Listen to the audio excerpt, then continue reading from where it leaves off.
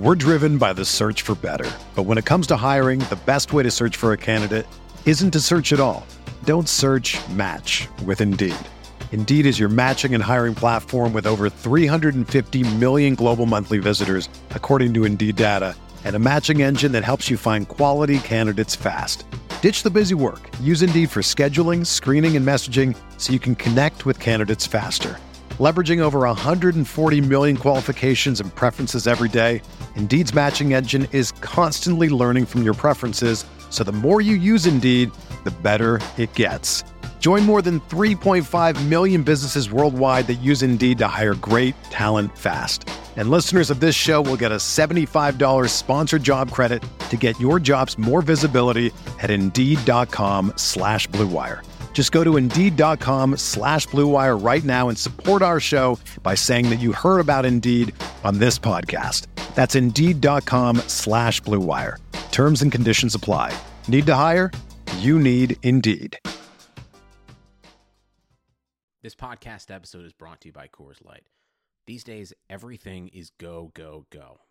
It's nonstop hustle all the time. Work, friends, family, expect you to be on 24/7. Well, sometimes you just need to reach for a Coors Light because it's made to chill. Coors Light is cold lagered, cold filtered, and cold packaged. It's as crisp and refreshing as the Colorado Rockies. It is literally made to chill.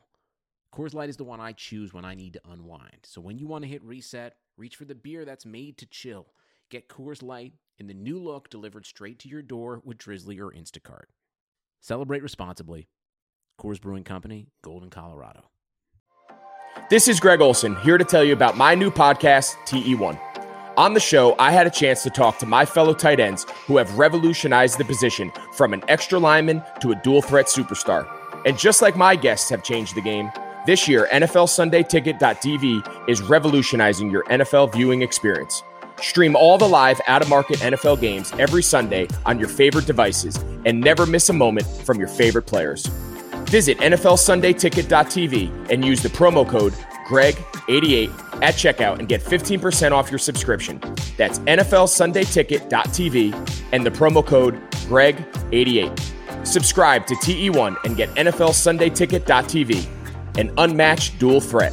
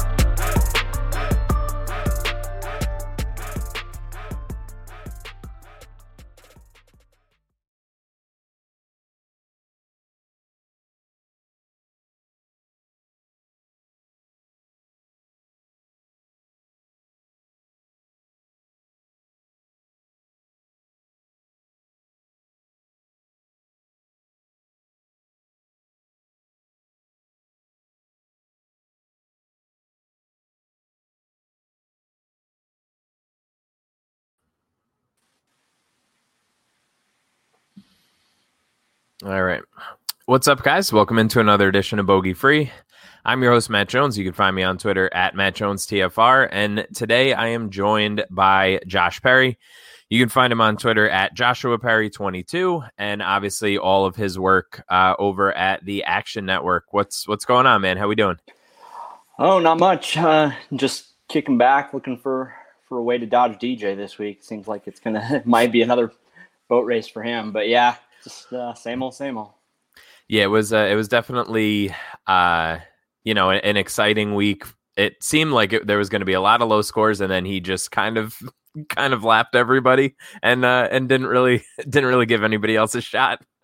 Yeah, that's the problem with him. Like, I mean, if you got him, it's great because he's a great front runner. He's not really one to blow up too often. He usually, or at least not anymore. He's kind of figured a way to stabilize all that stuff, and yeah, it's getting scary right now because if he's going to carry that over, then U.S. Open might be some trouble, and everything's going to be rough to find some value around him.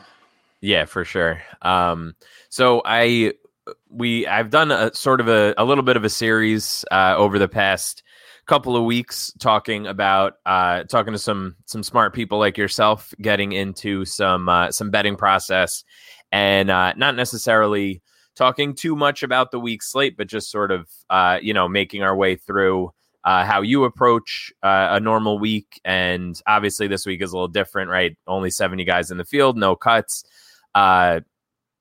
Some people would not necessarily describe that as a particularly exciting week. Just to start off, what's your approach generally for this kind of week versus a full field cut event sort of deal? How do you approach it differently? Yeah, I mean, for me, I'm only doing outright stuff from betting. I don't have DFS. I'm in Arizona, so we can't play DraftKings, anything like that. Right. You just don't have access to it. So it's just strictly betting for what I do. With that, it's not really a whole lot different. I'll trend towards more the top of the board with the WGC type events or an event like this, playoff events, than I would in the normal weeks. I usually don't dip below like 30-1 type plays. This week, last week, I'll throw in a 20-5, something like that to start it off. I won't, as opposed to like other weeks where I'll look for more long shots this week. I mean, we've kind of seen it throughout the past 5-6 years. Like it's basically the cream of the crop who wins these events. Like you can kind of look for like maybe some top 20 value, top 10 type plays. But for the most part, it's strictly looking at the top of the board and maybe trying to find one or two mid-tier type guys, 50-60-1, who have a chance to sneak out a top 5 or something like that. But that's kind of how I would approach it this week. Yeah. So I guess backing up a little bit, what's your sort of how did you get into golf? Were you a big golfer growing up? Is this more of like you're a gambler and you found a good niche with the golf stuff, or some combination maybe? Yeah, it's combo, kind of like everybody. I played golf in high school. I wasn't good, but my team, the guys on my team, there was like 3D1 guys, so we were able to qualify in. I was like at that spot where my score was never, ever, ever going to count under any circumstances unless like 4 guys had to withdraw. So I could just like go and play and get out of school like 20 days a year just to go play golf. And then there was no pressure on me to ever have to do anything because the good guys would take care of that. I'd go out and shoot like 90, 85, something like that on a decent day. And they'd be shooting like 1-2 under par, 3 under par, something like that. So it's just like, yeah, we're good. But you could take like 8 or 10 guys. So I'd kind of cruise into that 8-9 hole and just go play around. And then gambling wise, I mean, kind of got into betting in college, like a lot of people do. No shock there. Golf betting, I mean, it was kind of one of those things where, I mean, when you're in that spot, you really only have 10, 20 bucks to play with a lot of times. If you're in college, it's just not rolling in cash, obviously. Right. So, I mean, the thought of betting $10 to win like 909 on a basketball game against the spread, or betting $11 win $10 on a football game, it didn't really do much for me. So, I mean, you're like, oh, I think what really flipped it for me was when Bubba won the Masters the first time. I think he's like 40-45-1, had like $20 on that, turned it into like 800. And I was like, oh, well, this is a lot more entertaining than what I have been doing. Let's keep trying to do this. And slowly but surely it's kind of bloomed into this over the last decade. Yeah, trying to grind out beer money in college on minus 120 lines is probably not the most entertaining thing in the world. Nah, didn't work out very well.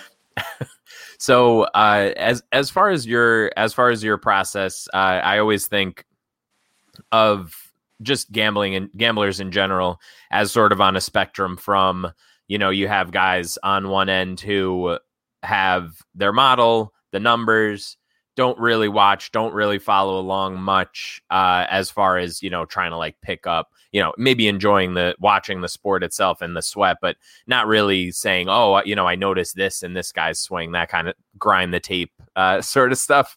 And then there's guys on the other side, who are just totally, I got to watch, I got to make sure I'm seeing everybody's swing. How is this guy trending and that kind of stuff? Where do you fall on that spectrum? Like, are you running sims? Are you building models? What does that look like for you? I try to keep it as simple as possible, honestly. I'm not smart enough with the golf swing to notice that sort of stuff. I'm not as good at, like, a lot of these guys are like former like club pros, or they've gone through that sort of stuff. So they can see that. I can. I'm not going to pretend like I can't. So I'll watch for entertainment, but for the most part, it's like we see that the coverage is very geared towards one thing or the other. We're not seeing every single shot. And what I've noticed over the last 4 or 5 years, just kind of following along in this little Twitter bubble we're all in, is that a lot of people kind of develop biases from that coverage based on a couple things that they've seen. And so I try to not pick up anything from the coverage, because I'm not going to be good enough to pick up the good things and ignore the bad things. Right. So yeah, I mean, I'll look at, it's the basic stats, because a lot of what I'm doing just PGA wise, I mean, I've noticed that the deeper I get into it, the worse I do. If I just kind of simplify my process, kind of just keep it simple with the form stuff, try to find some basic course fit guys, people who are playing well on courses that they probably shouldn't have based on the numbers. Not necessarily a lot of form stuff comes down to, they top 5, they top 10. I'm kind of looking a little bit further down than that. People, maybe like a Kevin Kisner, going to a bomber course and taking like 17th, where it's finding types like that where they played above their expectations, above what we think they should have, go into a course that should fit them better, and maybe the odds aren't adjusting quite as much because they didn't have that super high end finish. Like, the book's maybe not taking notice of a 19th or a 21st or a 17th place finish, something like that, where a 6th or a 5th or a 4th, something like that, is good enough to cut their odds down. So just trying to find those little spots. Yeah, I think that's important. I know I was looking back through my my Google Drive, and just looking at the stuff that I used to write up, and like what I used to pay attention to is so funny now, because I'm like, I was so deep in the weeds, just trying to be like, the smartest guy in the room, and really just sort of taking like a 30,000 foot view seems to have helped me quite a bit personally. Yeah, it's hard when you're diving in that deep, just because, I mean, we talk strokes gained all the time, but not every tournament has strokes gained. So how do you figure that in? There's nothing, like, even on the PGA Tour, which has the most in-depth stats of anything, basically, it's still not completely comprehensive. Like, I mean, are we going to get it for the Masters? Probably not. And these are some of the most important tournaments out there. The majors, for a long time, we didn't get any strokes gained for. So it's like, all right, well, we have all this data, but then we don't have it for the tournaments that actually like matter to these guys. So how do we do that? So it's just, there was always like blind spots and holes within the data we were always looking at. So deep diving into it never really benefited me as much as it may some other people. Yeah, for sure. It's definitely you can kind of twist yourself into a pretzel a little bit, trying to make sense of all the numbers that the PGA Tour keeps track of, basically. Yeah. All right, before we get back into the show, I want to tell you guys about one of our new sponsors, TheraOne CBD.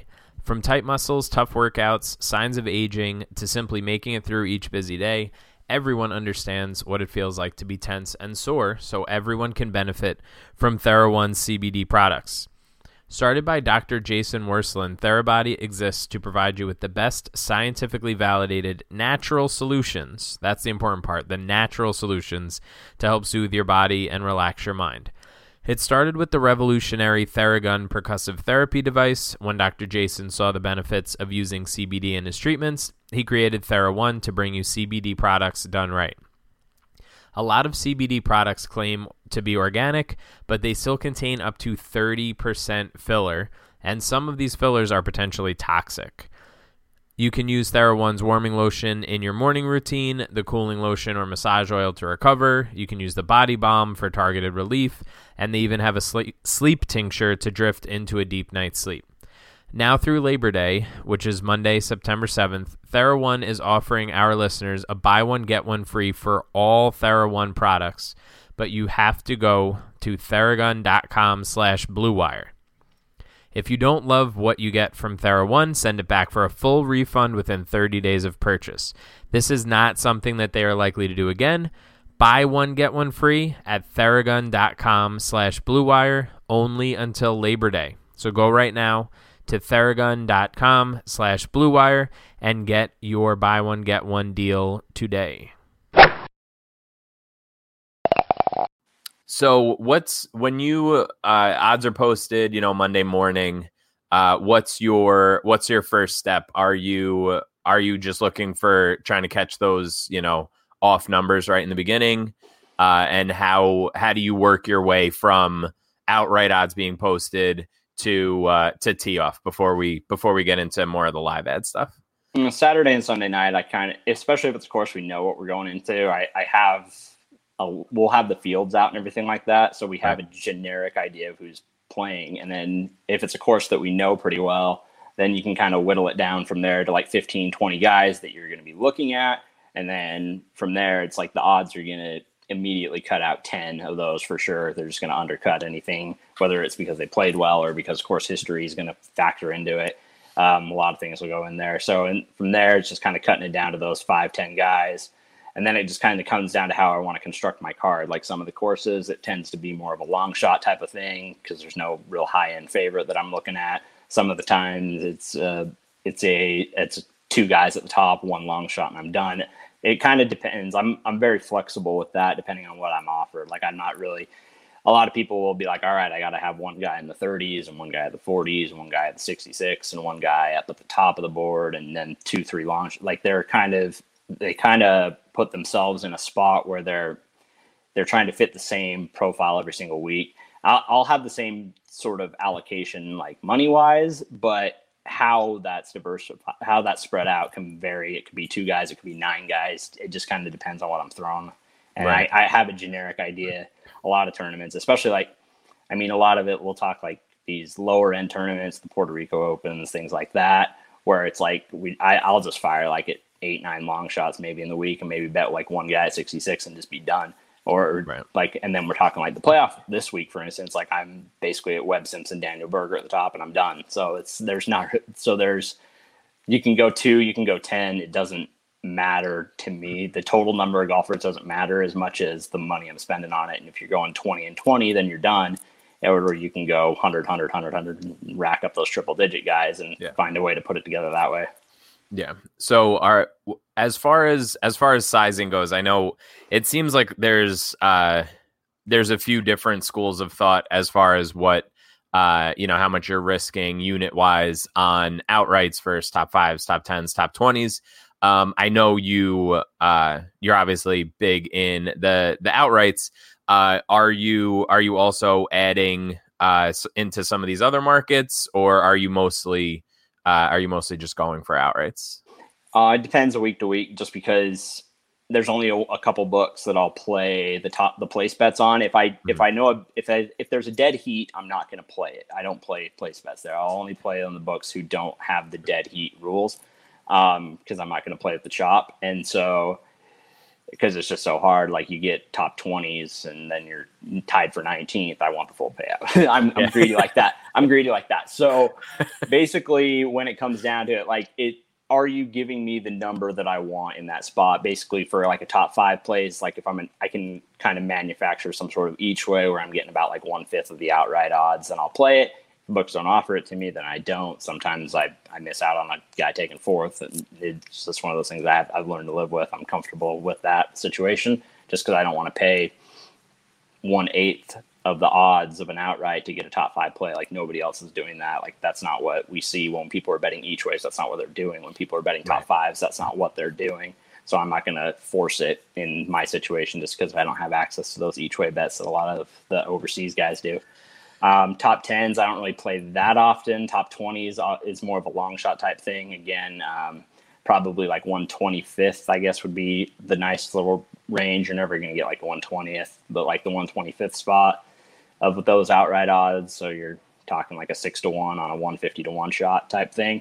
Again, with no chop, that ends up kind of paying off a little bit. But yeah, that's kind of where I'm looking at with those sorts of things. It's just kind of staying in that range. Sometimes I'm offered it, sometimes I'm not. So it fluctuates week to week on what I actually have the top 5s on, just because it's not really in my control.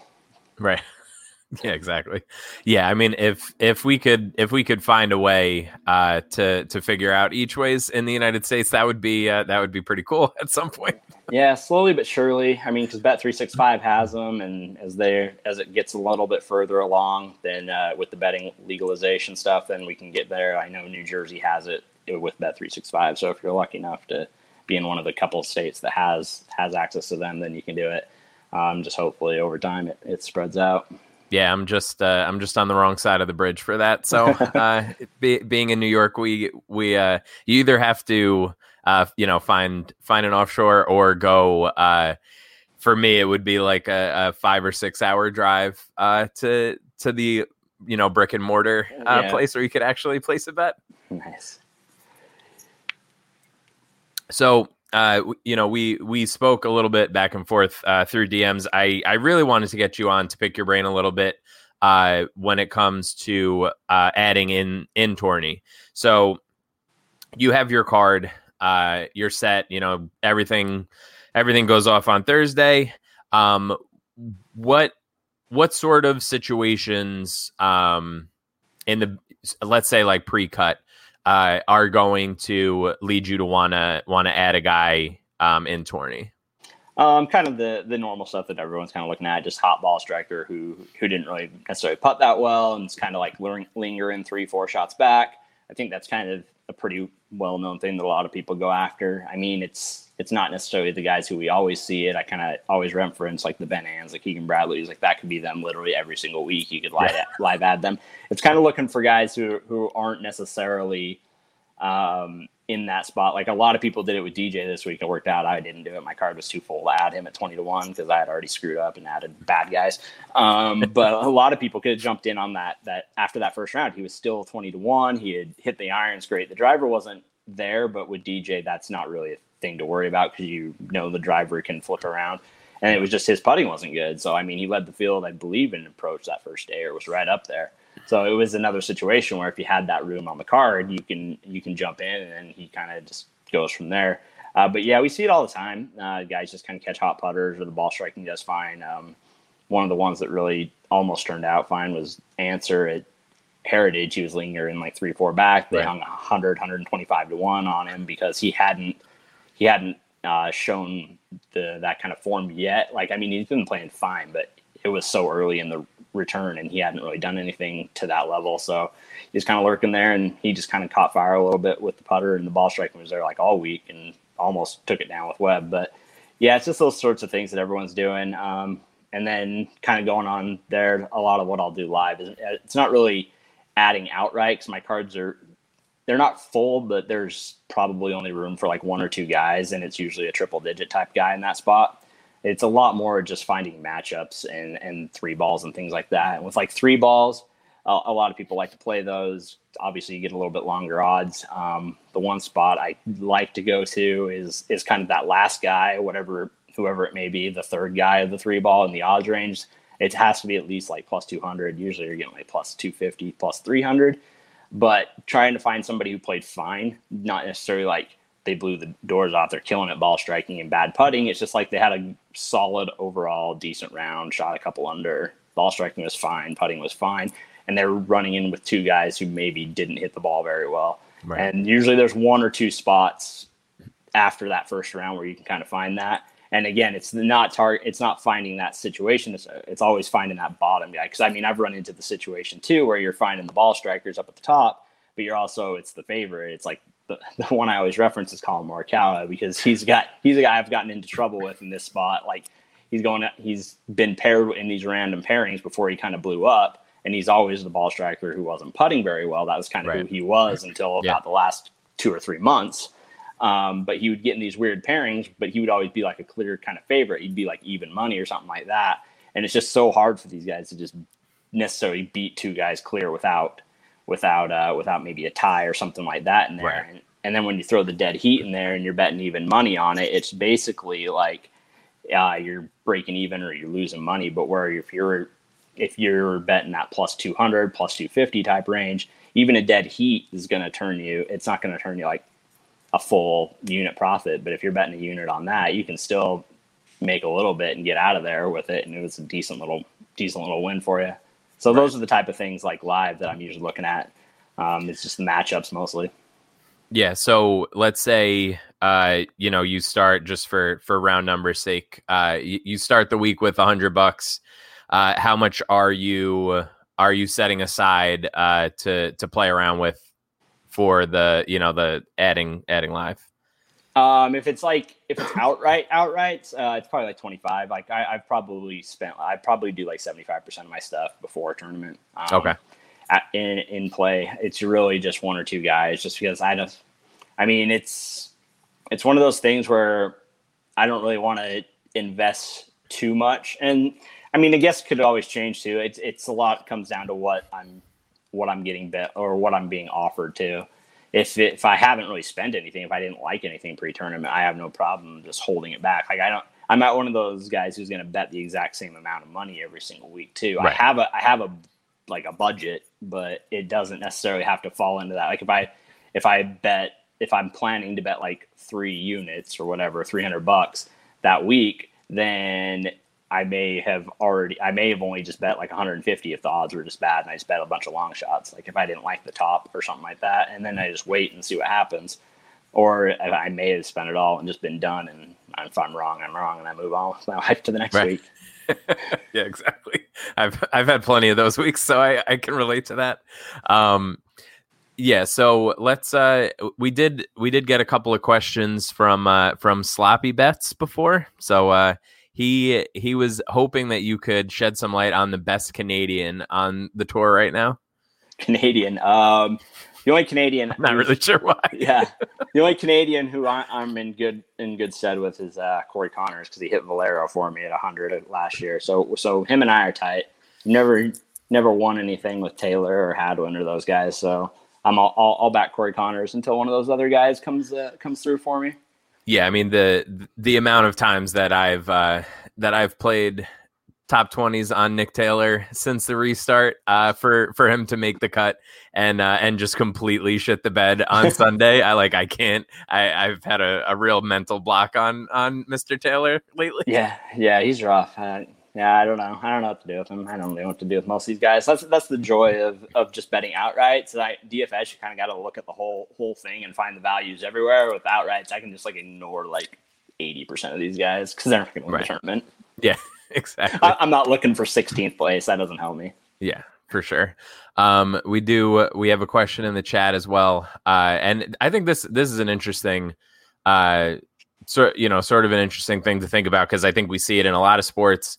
I know for sure, playing NFL DFS and just in general, like the hive mind of Twitter can get a little crazy sometimes. Just saying, it seems like golf Twitter is always sort of on the same people. What are your thoughts on that? How do we, do you feel better when you're sort of on an island, when you start seeing cards come out? Or do you even pay attention to it? Do you even care? I mean, I guess in DFS, it's a different conversation, because then you're, throwing in ownership along with that. But if you're getting good numbers on outrights, I guess it doesn't matter quite as much, right? No, outrights, it's fine. Just because, I mean, if I bet 25-1, it doesn't matter if you have it too. It's not like horse racing where you're cutting into my win. We're good to go. Let's go win the thing. But no, I mean, everybody's looking at the same stuff. I think it's all out there.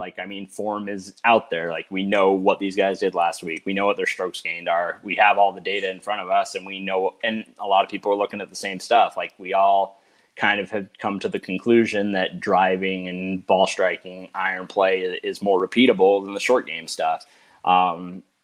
One spot I might be a little bit different is a lot of people go full on tee to green, and I don't. I cut around the green stuff out. I go ball striking and short game and break it down that way, because I find short game is probably just as tough to repeat as putting is, just because a lot of that comes down to what kind of crappy lie did you get in the bunker? Where did you miss? Did you miss short side? Things like that. And a lot of that's not necessarily they don't factor in for lie in the strokes gain data. You're right. You're 30 yards from the pin. Did you get a good lie? Did you get a bad lie? There's no way to know that. So some of that comes down to luck. I feel like that around the green stuff is luck. But yeah, I mean, going into the tournament, Cam Smith's probably going to be popular this week, just because he was second to DJ in the approach outside of the guys on this field. that's what we're looking at. Like, it's just all the same data. Like, at some point, everybody has the numbers there, and we have a generic idea of what works. And the only way to get away from that is probably to go further down the board and try to find guys that are like 10th in ball striking instead of like picking the top guys and who had the bad putting weeks. And then, like, I mean, I do a lot of the other tour stuff, and it's even worse there because you have even less data to go off of. So you literally only have form, and then you got maybe driving distance, maybe driving accuracy, and maybe greens and regulation, and then maybe you know what the course is depending on which tour it is. Yeah, and who the hell knows, you know, how many times they're measuring driving distance, and if they just missed one drive and the averages are off, like there's plenty of problems with the lower tours for sure. Yeah, we just don't know. Like, I mean, it comes down to literally if you don't want to end up on the same people, you have to be looking at stats that are completely different, or just not looking at stats in general. Like, maybe that's what you're doing. Like, you just go straight off the course history or a course fit sort of thing, and you just ignore the numbers and around that, or you're just at that point, it's just like, I don't know what you do to get off of some of these guys. It's like, yeah. And I mean, we see that, you know, on the DFS side, you know, just how guys' ownership like takes off. Some of it is super obvious, like, you know, Webb a couple weeks ago at the Wyndham, like, of course he's going to be, you know, over 30% owned. But other times you're like, how is Bryce Garnett, like, you know, 9% owned this week when he's made, you know, exactly like 40% of his cuts on the year? Like, some of it's just gets a little weird sometimes. And all it takes is one or two of the right people saying a name, and it's over. Right, exactly. I'm not really one of those people, but there are those people. We all know who they are. They can move numbers. I'm not a number mover, but some people are. Yeah. No, it's just super interesting, and doing the ownership projections for RotoViz, I think has been interesting over the past 2 years. Just seeing like how some, like I said, just some guys pick up so much steam, and you're just looking at it like, I have no idea how this is even happening right now. All right, let's hit some sort of you know, some rapid fire sort of deals here. Who is the guy that, I'm sure you know this, who is the guy that has made you the most money? Is there a guy you've hit outright a couple times? Webb's the guy I've hit the most outrights on. I hit him US Open back in the day. That was one of my first bigger wins, and then I hit him at the Players, and then I hit him this year at Heritage, and then Keith Mitchell's won me the most money when he won the Honda. That was my biggest single one. Gotcha. What about the opposite? Who are one or some of your bugaboos that you've bet on a lot and haven't found the right side? I think Bryson's the guy I probably struggle with the most. Just back in the day, he always had like decent numbers, and I probably found myself on him like 5 or 6 times, and I've never been on his wins. Like, I don't know why. Like, I mean, now it's basically he's priced out of my range. I don't bet those type of guys. Even back when he was like 70, 80 to 1, 50 to 1, 66 to 1, like I was never, it wasn't like I was against him or anything. I was just, he popped up and then he wouldn't win, and then I'd get off him and he would win. So him and I never really aligned. And now that he's in the range he is, it'll probably be a few years before he maybe drifts back into my range again. Yeah, I mean, just generally, like the number, like what is DJ this week? Like 8 to 1, 800. Yeah. Like, yeah. I mean, if you're wanting to bet that, like, what at that point, like, that's my card. Like, that would be, I've done it. I'll do it maybe once a year, where if I just like a guy at the top, that's it. But that's my card. Like, if I go 8 to 1, 10 to 1, 12 to 1. Maybe I throw in like 150 to 1 shot, but that's it. Like, it's a 2-person card. I don't have room after that to go 12 to 1 and then 30 to 1 and then 50 to 1. Like, that's, so if I do that, it has to be something where I feel pretty comfortable with it. It doesn't usually work out very well. I think the last time I did it was like Rory at match play, and he got beat by Tiger, so that didn't go well. And I think the only time it ever worked out for me was when DJ won. I want to say it was Riviera, maybe. Mm-hmm. Yeah, I think he was like 8 to 1 and kind of ran away with it. I had to play 36 holes that last day. That was about the only time it's ever worked out of like 5 times I've done it in the last 4 years. Yeah, and that's like it's just very hard to tell yourself a story that there's value there, especially in a week, like this week where there are plenty of guys that have win equity. That's why they're still playing this week. So that's a tough sell most weeks, but it's definitely a tougher sell during the playoffs with all the top guys playing. Do you have any good bad beat stories for us? I know that the people love the despair. The PGA worst beat was probably when Bo Hosler lost to Poulter. I think he was, when I was watching it live, he was minus 900 on the 18th green. Like, he was up by one. Poulter had to hold that 25-footer to even get into a playoff, and he did it, and then won from there. Worldwide, I've had some weird stuff. Like Corn Ferry a couple years ago, had Roberto Diaz in the clubhouse up by 2 on a par, and the 18th hole is a par 5, and Ethan Tracy holed out the wedge from 100 yards to get into a playoff and then won the playoff.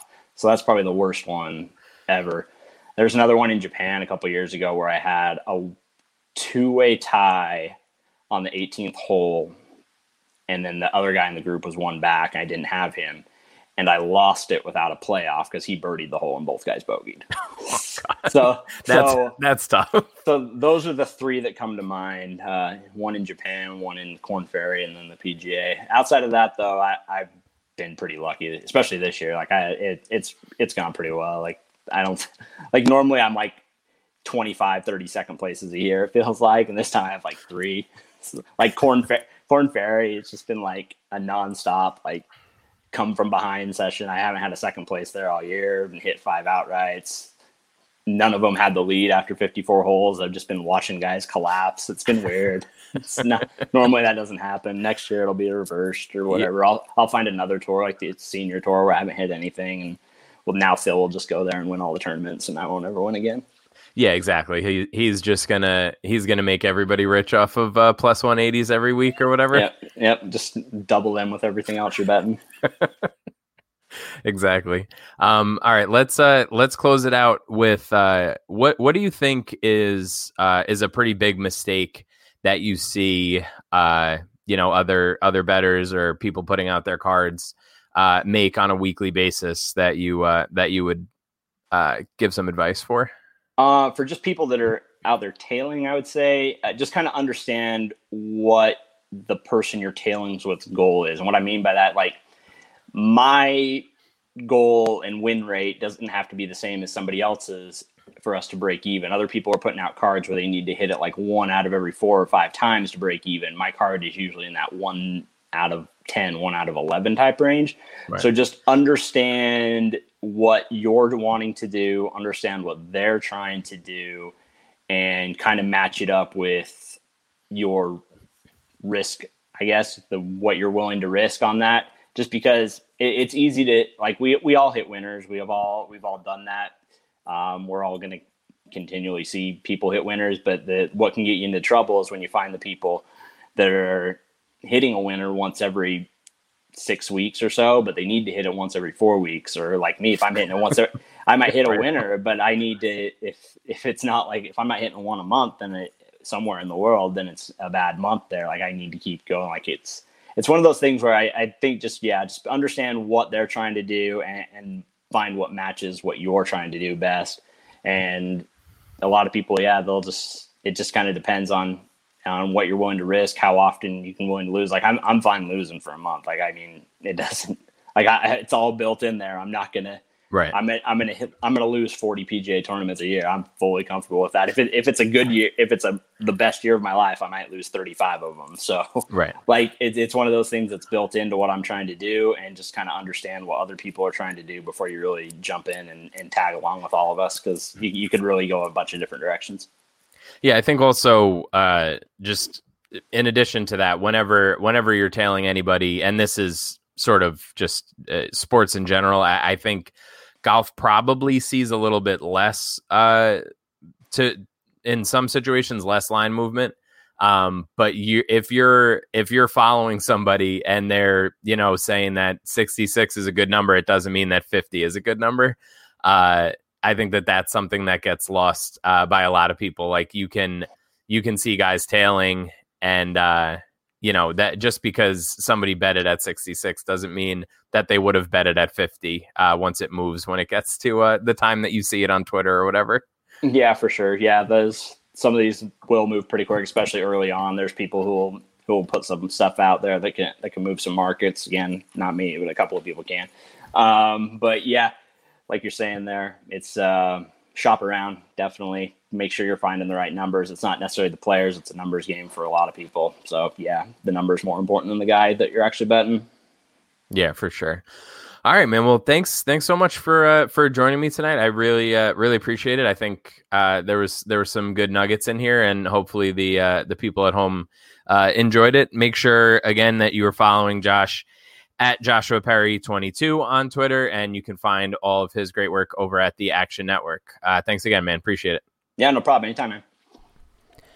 Did somebody say playoffs? NBA and NHL are playing for the gold, and our partners at BetOnline have you covered. Get in on all the action, including a new NBA bracket contest with plenty of chances to win. MLB season is pushing into fall, and there's no shortage of ways to bet with hundreds of odds, futures, and props. So take advantage of the return of sports, and remember, the casino never closes. Check it out all day and night. Go to betonline.ag and use promo code BLUEWIRE to receive your welcome bonus. That's betonline.ag, promo code BLUEWIRE. BetOnline, your online wagering experts.